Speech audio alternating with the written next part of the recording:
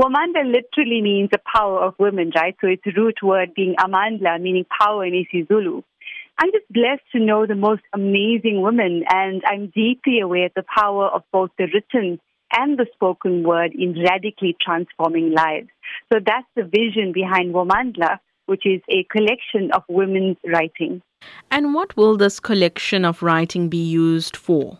So the collection will be contained in a book that we're hoping to publish and launch in Women's Month. And it features both English and isiZulu speakers and writers, because we want to create, of course, more diversity and more social cohesion as well. Shabnam, do you have a theme for these submissions? Yes, so the themes are 5. So it's power, passion, purpose, pain and joy. So these are the themes women and young girls, in fact, are sending their writings to us based on either one theme or a combination thereof. And we're also hoping to donate a portion of the book's proceeds to the Advice Desk for the Abused, which is, of course, a veteran anti-gender-based violence NGO co-founded by former United Nations Judge Navi Pillay and Dr. Anshu Padiachi. Are there specific criteria that need to be met before making submissions?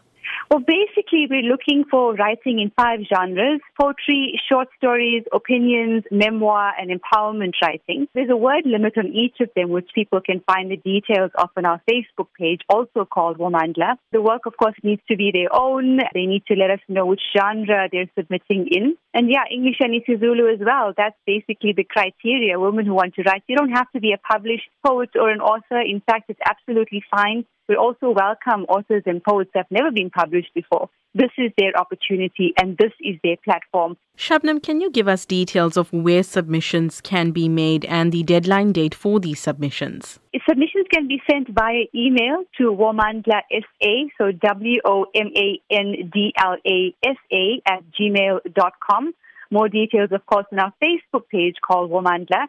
And we've been accepting submissions from Thursday, 13th of June. We'll continue taking submissions until Friday, the 5th of July, 2019. So we've got about 9 days to go. I would certainly encourage anyone who wants to be published in Womandla to send us your submissions as soon as possible so we can get the review process going and announce the contributors who are going to be published in the book.